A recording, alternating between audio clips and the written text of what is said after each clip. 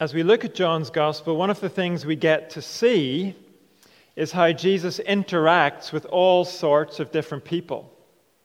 Recently, we've seen him in conversation with Nicodemus, a man who was highly educated, highly religious, highly respected, and highly powerful. And we saw Jesus was at ease in dealing with Nicodemus. He was unfazed by the man's high standing. Jesus was able to speak to him as a person who, for all of his high standing, needed to be born again. And this morning, we're going to see Jesus interact with someone who probably couldn't be more different from Nicodemus. But again, we're going to see Jesus at ease in dealing with this person. And we're going to see him speak to this person's greatest, deepest need. So turn with me to John chapter 4. If you're using a church Bible, it's page 1066. And in the larger print Bibles, 1652. John chapter 4, and we're going to read from verse 1 down to verse 26.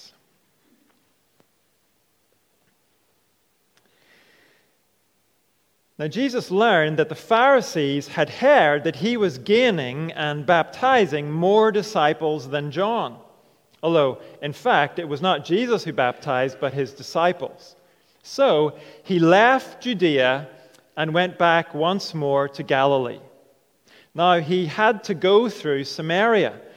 So he came to a town in Samaria called Sychar, near the plot of ground Jacob had given to his son Joseph. Jacob's well was there, and Jesus, tired as he was from the journey, sat down by the well. It was about noon. When a Samaritan woman came to draw water, Jesus said to her, "Will you give me a drink?" His disciples had gone into the town to buy food. The Samaritan woman said to him, "You are a Jew, and I am a Samaritan woman. How can you ask me for a drink?" For Jews do not associate with Samaritans. Jesus answered her, "If you knew the gift of God and who it is that asks you for a drink, you would have asked him, and he would have given you living water." "Sir," the woman said, "you have nothing to draw with, and the well is deep. Where can you get this living water? Are you greater than our father Jacob, who gave us the well and drank from it himself, as did also his sons and his livestock?" Jesus answered, "Everyone who drinks this water will be thirsty again. But whoever drinks the water I give them will never thirst. Indeed, the water I give them will become in them a spring of water welling up to eternal life." The woman said to him, "Sir, give me this water so that I won't get thirsty and have to keep coming here to draw water." He told her, "Go, call your husband and come back." "I have no husband," she replied. Jesus said to her, "You are right when you say you have no husband. The fact is, you have had 5 husbands, and the man you now have is not your husband. What you have just said is quite true." "Sir," the woman said, "I can see that you are a prophet. Our ancestors worshipped on this mountain, but you Jews claim that the place where we must worship is in Jerusalem." "Woman," Jesus replied, "believe me, a time is coming when you will worship the Father neither on this mountain nor in Jerusalem. You Samaritans worship what you do not know. We worship what we do know, for salvation is from the Jews. Yet, a time is coming and has now come when the true worshippers will worship the Father in the Spirit and in truth. For they are the kind of worshippers the Father seeks. God is Spirit, and his worshippers must worship in the Spirit and in truth." The woman said, "I know that Messiah, called Christ, is coming. When he comes, he will explain everything to us." Then Jesus declared, "I, the one speaking to you, I am he." This is God's word. And it shows us that Jesus ignores the divisions that humans create. And this passage shows us Jesus provides what no human alliance can provide. First, in verses 1 to 10, Jesus ignores the divisions that humans create. Last week at the end of chapter 3, we heard how Jesus and his disciples were essentially replicating the ministry of John the Baptist and his disciples. Except that Jesus and his disciples were apparently drawing crowds away from John. John himself had no problem with that. He welcomed Jesus' rise. In fact, John said, "It makes my joy complete to see Jesus becoming greater." That's what's supposed to happen. But some of John's disciples were not so joyful about the situation. They were upset by Jesus' growing popularity. They were upset by the way it was making their own popularity diminish. And that friction, that irritation, is probably what's behind the information here in verses 1 to 3. We're told that as the Pharisees, that's the religious leaders, as they begin to pay attention to the situation, Jesus decides to head back north, back to Galilee, where he'd miraculously turned water into wine in chapter 2. It seems Jesus doesn't want the Pharisees to try and exploit the tension between him and John's disciples. He knows the Pharisees would be only too happy to try and stir up the tension even more and use it to derail the good work that's being done. So Jesus heads north, and verse 4 says that means he had to go through Samaria. If we look at a map for just a moment, there's Judea. That's the area where John and Jesus have been working. There's Galilee, where Jesus is heading now. And there's Samaria, the area Jesus had to go through to get to Galilee. So when we hear that Jesus had to pass through Samaria, does that mean geographically he had to? Well, in one sense, you can see on the map, yes, unless he was going to go the long way round. But I suspect we're to understand something else here as well. Jesus had to go through Samaria because there was someone he had to meet there. Someone who could not be more unlike Nicodemus. And as we'll see next week, this is someone Jesus' disciples are surprised to see Jesus talking to. That's probably putting it mildly in terms of the disciples' reaction. In any case, it's worth noticing in passing a little detail in verse 6. Verse 6 says, Jacob's well was there, and Jesus, tired as he was from the journey, sat down by the well. Here's the reality we heard about in the introduction to John's Gospel. The reality that the Word became flesh. The eternal Son of God didn't just become like a man. He didn't just pretend to be a man. He truly became a man. The Eternal One, through whom all things were made, sits down by the well because he's tired from the journey. What could be more human? Here's proof for what the book of Hebrews says about Jesus. He is able to feel sympathy for our weaknesses. Why? Because in his great love, he chose to come and share in our weaknesses. When you come to Jesus in your weakness, you are coming to the one who understands. Not just in theory, he understands from personal experience. He remembers that you are dust. And he knows exactly what it's like to be dust. And because of that solidarity Jesus has with us human beings, because of that sympathy he has for us, he refuses to give any credence to the divisions human beings create. He refuses to recognize the barriers humans put up between one another. We're all dust. And Jesus refuses to treat some dust as more important and more worthy, and other dust as less important and less worthy. Look how that plays out here by this well in Samaria.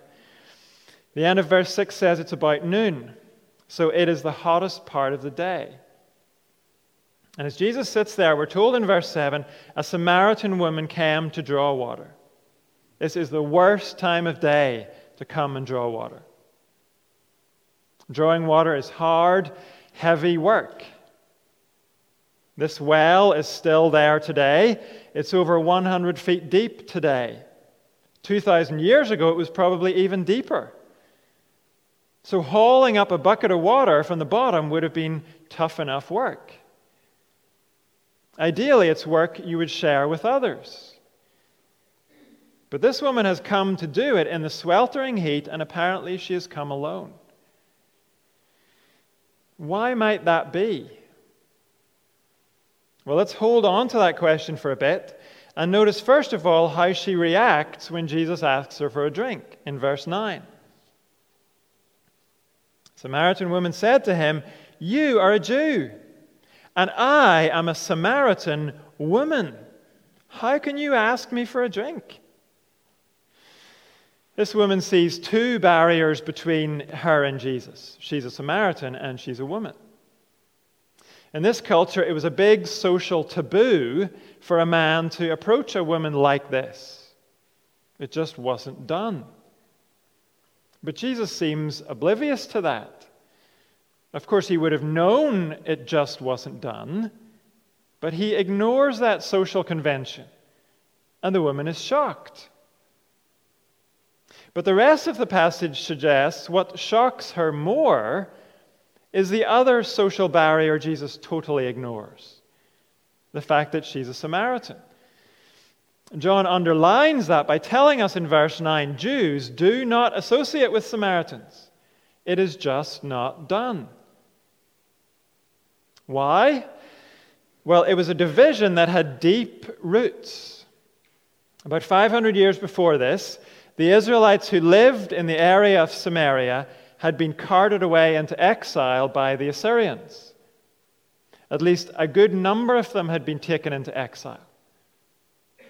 And in order to repopulate Samaria, the Assyrians transferred in a hodgepodge of people from Babylon and various other places. So from that point on, the population of Samaria was racially and culturally mixed.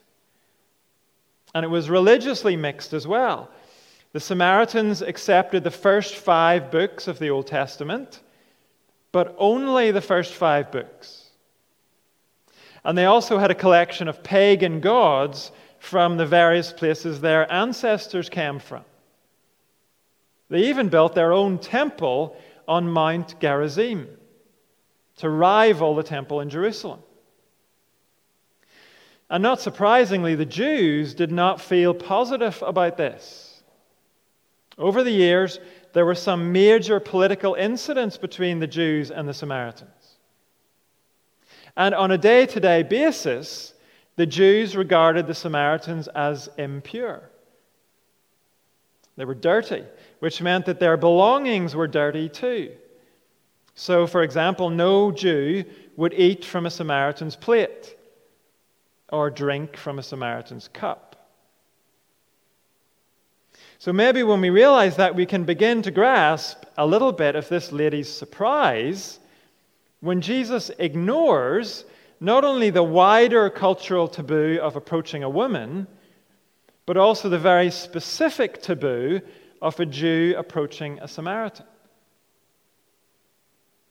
And asking for a drink from her unclean cup, or her pitcher or jug, or whatever it was she had brought to collect the water in. And there's one more layer to this. A moment ago we noticed how unusual it was for a woman to come in the hottest part of the day to do the hard work of drawing water. And how unusual it was for her to come alone. This work was normally a team effort. The ladies would help each other haul up the bucket and to pour the water into their pitchers. The fact that this lady comes when nobody else is there indicates she is an outcast even among her own people. Not only do the Jews see her as unclean, apparently her own people do as well. And later we'll find out why. Now, of course, the lady has no reason to think Jesus knows that particular detail about her. But we know Jesus knows it. And later he will reveal to the lady that he knows it. Which means there's yet another social barrier Jesus is breaking. She's a woman, she's a Samaritan, and she's an outcast even to her own people. But Jesus pays no mind to any of that. He approaches her like it's the most natural thing in the world, and he asks her for a drink. He ignores the divisions humans have created. And this is not by accident. Remember the comment back in verse 4 that Jesus had to go through Samaria. Not just because it was the shortest route, and not just so he could reach out to this one Samaritan lady. This happened to show who Jesus is. We can apply his attitude here to all the divisions we create among ourselves as human beings. The division between those on the political left and the political right. The divisions between those of one cultural background and another. The divisions between one economic class and another. Those kind of divisions can be so important to us. Even if we don't think ourselves as being prejudiced. I mean, does anyone really think they're prejudiced? Don't we all think we're balanced people? But we can all allow those kind of divisions to be so significant for us. And the way we relate or don't relate to other people. Even if we'd never say we have no ill will towards people on the other side of those divisions, even if we'd never say we had ill will, we can still let those divisions cause us to keep our distance. And we maybe even think that Jesus would keep his distance too. But he doesn't. He didn't hear with the Samaritan woman by the well, and he is not put off by the things that put us off other people today.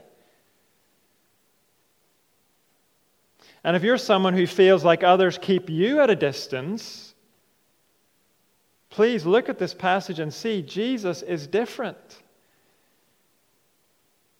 The things that make you unacceptable to others, Jesus is all too happy to reach across those barriers to you. Now, if all that Jesus did here was reach across the human barriers between this woman and himself, that would be lovely. It would be commendable. But actually, Jesus does a whole lot more. He reaches across these barriers to offer this lady something supremely valuable and eternally precious. In verse 10, he says to her, "If you knew the gift of God and who it is that asks you for a drink, you would have asked him, and he would have given you living water." In this context, the obvious meaning of living water is fresh, running water from a spring. But Jesus is speaking about something better than that. Just like he did with Nicodemus when he spoke about being born again, here the living water Jesus has in mind is something supernatural. In this verse, the gift of God may be another name for this living water. It might mean that. But the Jews referred to the first 5 books of the Bible as the gift of God. So Jesus may be saying to this lady, if you knew the Scripture, if you knew even the 5 books of the Bible that you accept, you would know about this living water. But either way, whatever Jesus means exactly by the gift of God, the significant point in verse 10 is that Jesus says to the lady, I'm the one who can give you living water. But again, just like Nicodemus, when Jesus spoke about being born again, the lady only grasps the normal meaning of living water. In verse 11, she says, Sir, you have nothing to draw with, and the well is deep. Where can you get this living water? Are you greater than our father Jacob, who gave us the well and drank from it himself, as did also his sons and his livestock? The woman assumes Jesus is either offering to draw water from this well for her, or that he knows of some other fresh spring nearby that no one else is aware of, a spring that you don't need a bucket for. And actually, the woman seems to have her doubts about Jesus knowing of another well. When she says, Are you greater than our father Jacob? The way she words the question implies, certainly you're not greater than our father Jacob. You seem like a decent person, but you ain't in the same league as the great Jacob, surely. And as for the idea that you have access to a better well than this one, I don't buy that either. The woman is unconvinced. And so, just like he did with Nicodemus, Jesus patiently explains things a little bit more. In verse 13, everyone who drinks this water will be thirsty again, but whoever drinks the water I give them will never thirst. Indeed, the water I give them will become in them a spring of water welling up to eternal life. Jesus says, I'm not offering natural water, as good as that is. And as tired and thirsty as I am, I can assure you, I appreciate natural water, but what I'm offering is supernatural water.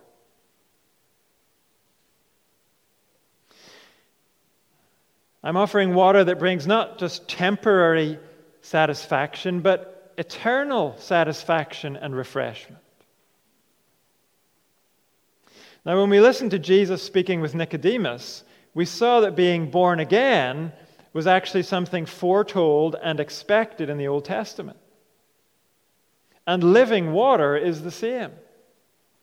The most well-known psalm, which we read earlier, Psalm 23, says, The Lord is my shepherd, I lack nothing. He makes me lie down in green pastures. He leads me beside quiet waters.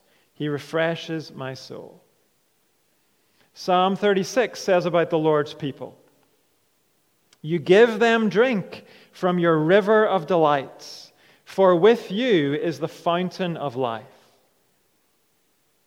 In Jeremiah chapter 2, the Lord describes himself as the spring of living water. And we could look at other examples, but the point is Jesus is not bringing a new idea. What is new in the picture is Jesus himself.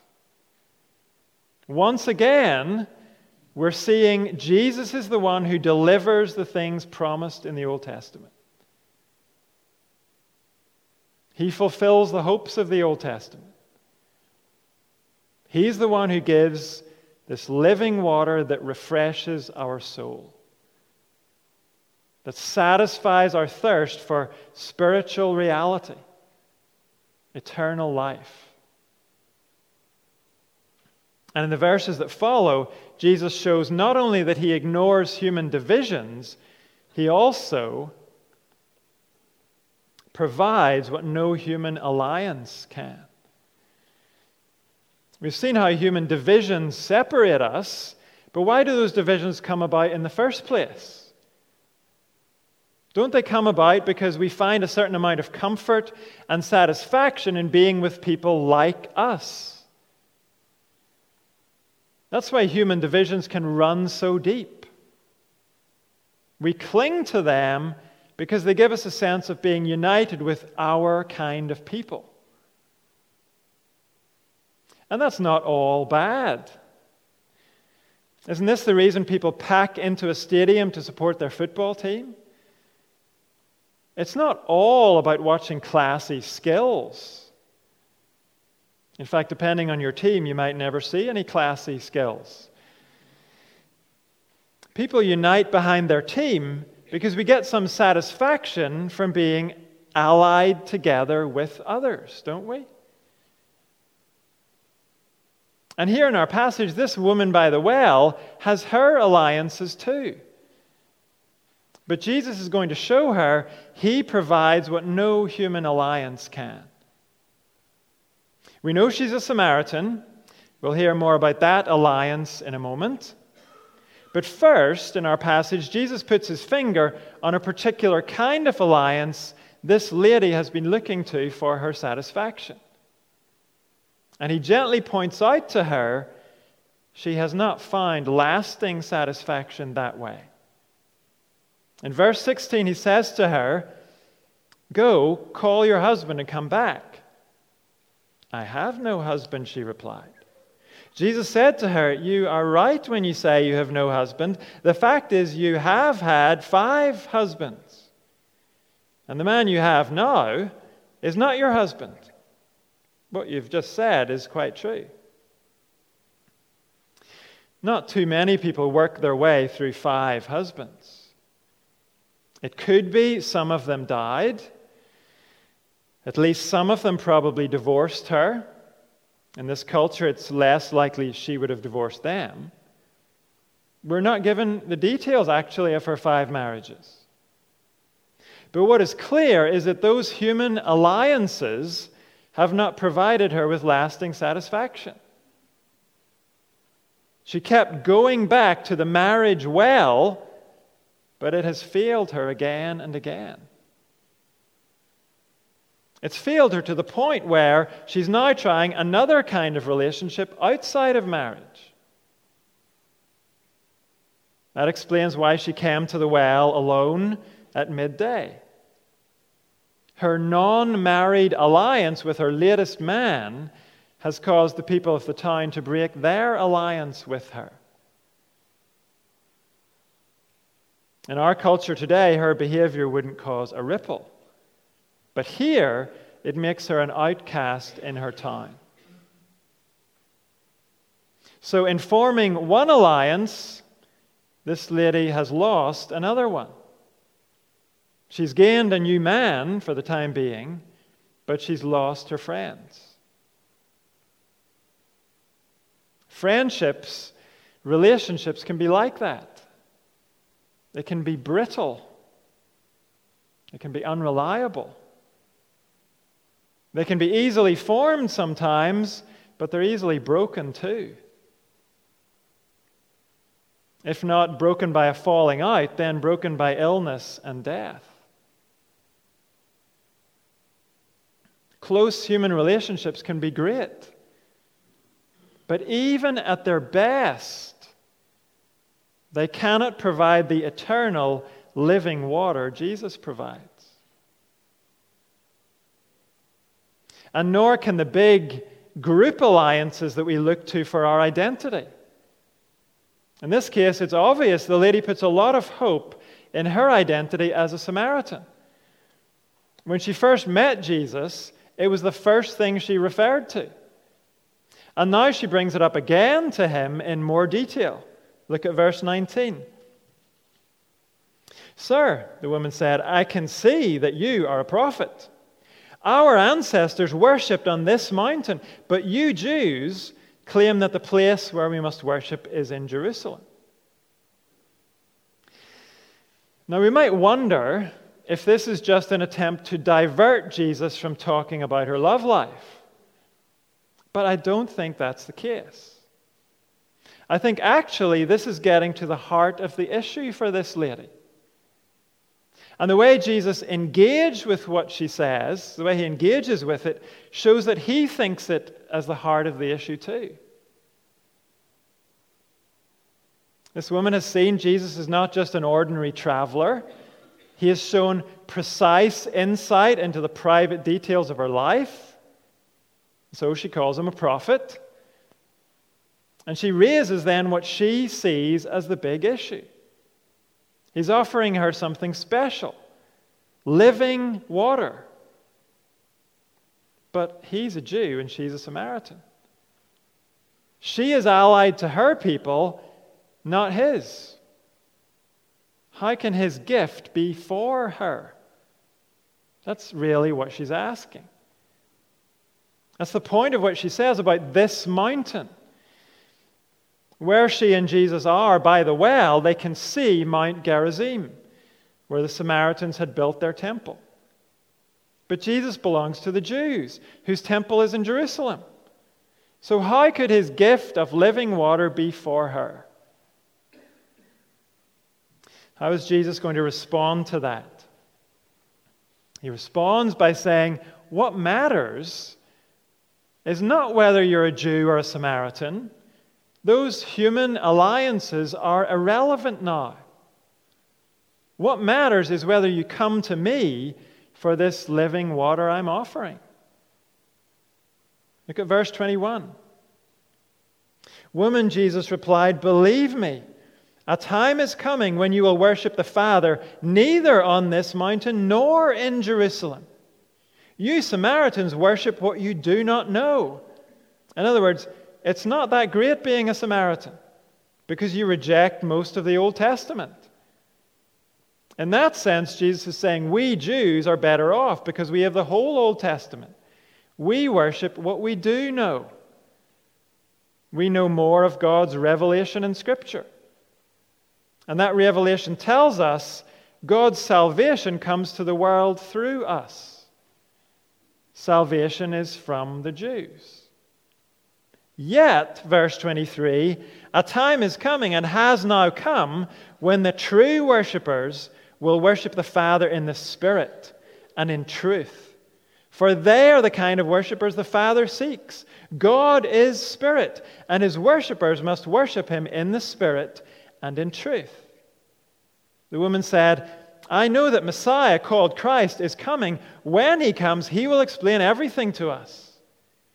Then Jesus declared, I, the one speaking to you, I am he.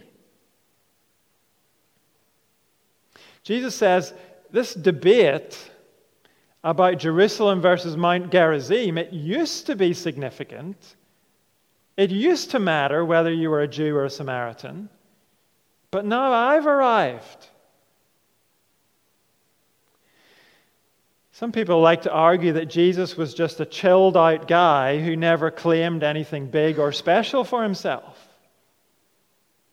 But Jesus' actual words show that he made the highest possible claims about himself. He claimed to be God's promised Messiah.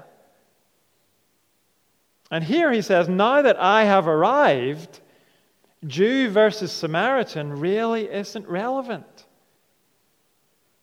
Those alliances really don't matter anymore.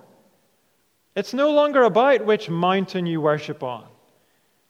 It's no longer about which city your temple is in. It's about worshiping the Father in the Spirit and in truth. What does that mean? Well, we already know from chapter 2, Jesus himself is the true place of worship. In chapter 2, he walked into the temple in Jerusalem and he made it very clear from now on, worship must be focused on him, not on a building. It's not that the temple in Jerusalem was a bad thing. It was set up by God. But it was only for a time. Because, as verse 24 says, God is Spirit. And so worship of God can't ultimately be about a building made of bricks. True worship is spiritual. It's supernatural. In chapter 3, Jesus said to Nicodemus, in order to worship God, we must first be born of water and the Spirit. Here he says to the Samaritan woman, true worshippers will worship the Father in the Spirit and in truth. Those are the kind of worshipers the Father seeks. So, how do you become one of those spiritual worshipers? How do you enjoy a supernatural connection to God? Rather than just being a person who goes to some sacred building or special place. How do you do that? Become a spiritual worshiper? You come to Jesus for living water. True worshippers are not those born Jews or born Samaritans or born Gentiles or born British. It's not about whether you're one of the posh ones or one of the smart ones or one of the cool ones or the purposefully uncool ones. It's not about belonging to any of those human alliances. True worship is only possible when we come to Jesus as spiritually thirsty people. We come and receive His living water that becomes a spring of water in us, welling up to eternal life. Jesus Himself is the spring of living water spoken about in the Old Testament. He's the one who leads us beside quiet waters. He's the one who refreshes our soul. And He offers this to all of us.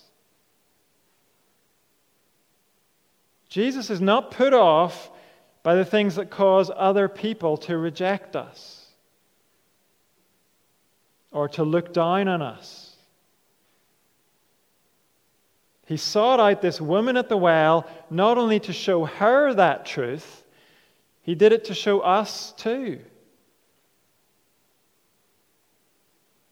Whatever it is that causes others to push you away and to keep their distance from you, Jesus looks past those things. He does know everything about you, including the nasty stuff about you. He knows it all, but He doesn't shrink back from you. He sees you as a person worth paying attention to. He sees you as a man or woman in need of His living water. And He offers it to you. So come to Him. And those of us who have come to Him, let's thank Him for this living water He gives us. Let's thank Him for the wonderful truth that His living water is a never-failing stream. It always flows to refresh us. And it always will. So let's come to Him, whether for the first time or for the 1,000th time. Let's come and praise Him together as we sing, "Come to Jesus, rest in Him."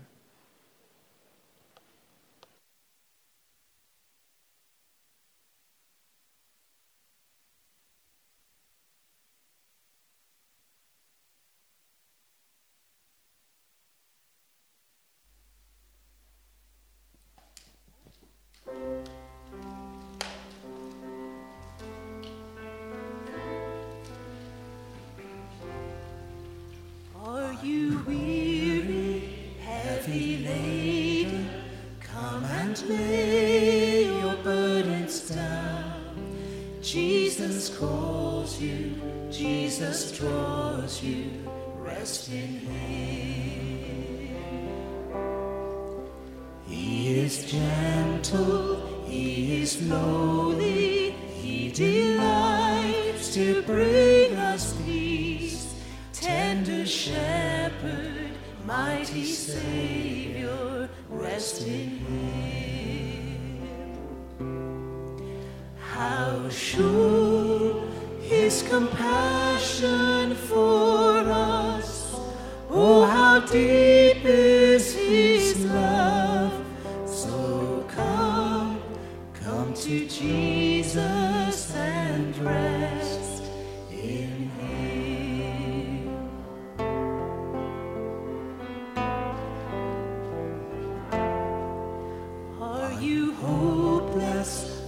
you guilty, caught in shame for all your sin. He pursues you to forgive you. Rest in Him. He has paid for every failure. Mercy flows in endless streams. Come and follow. Freedom calls you. Rest in Him. How sure His compassion for us. Oh, how deep is His love. So come to Jesus and rest in Him.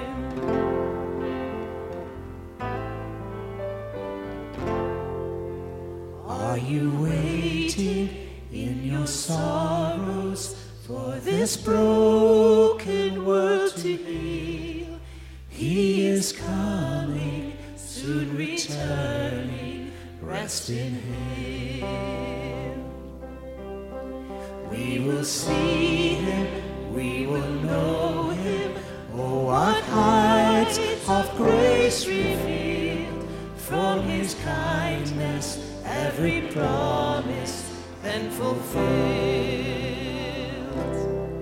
Trust in Jesus, He will keep us to the end. How sure His compassion for us. Oh, how deep is His love. So come to Jesus and rest. How sure His compassion for us. Oh, how deep is His love. So come to Jesus and rest in Him. Come to Jesus and rest in Him.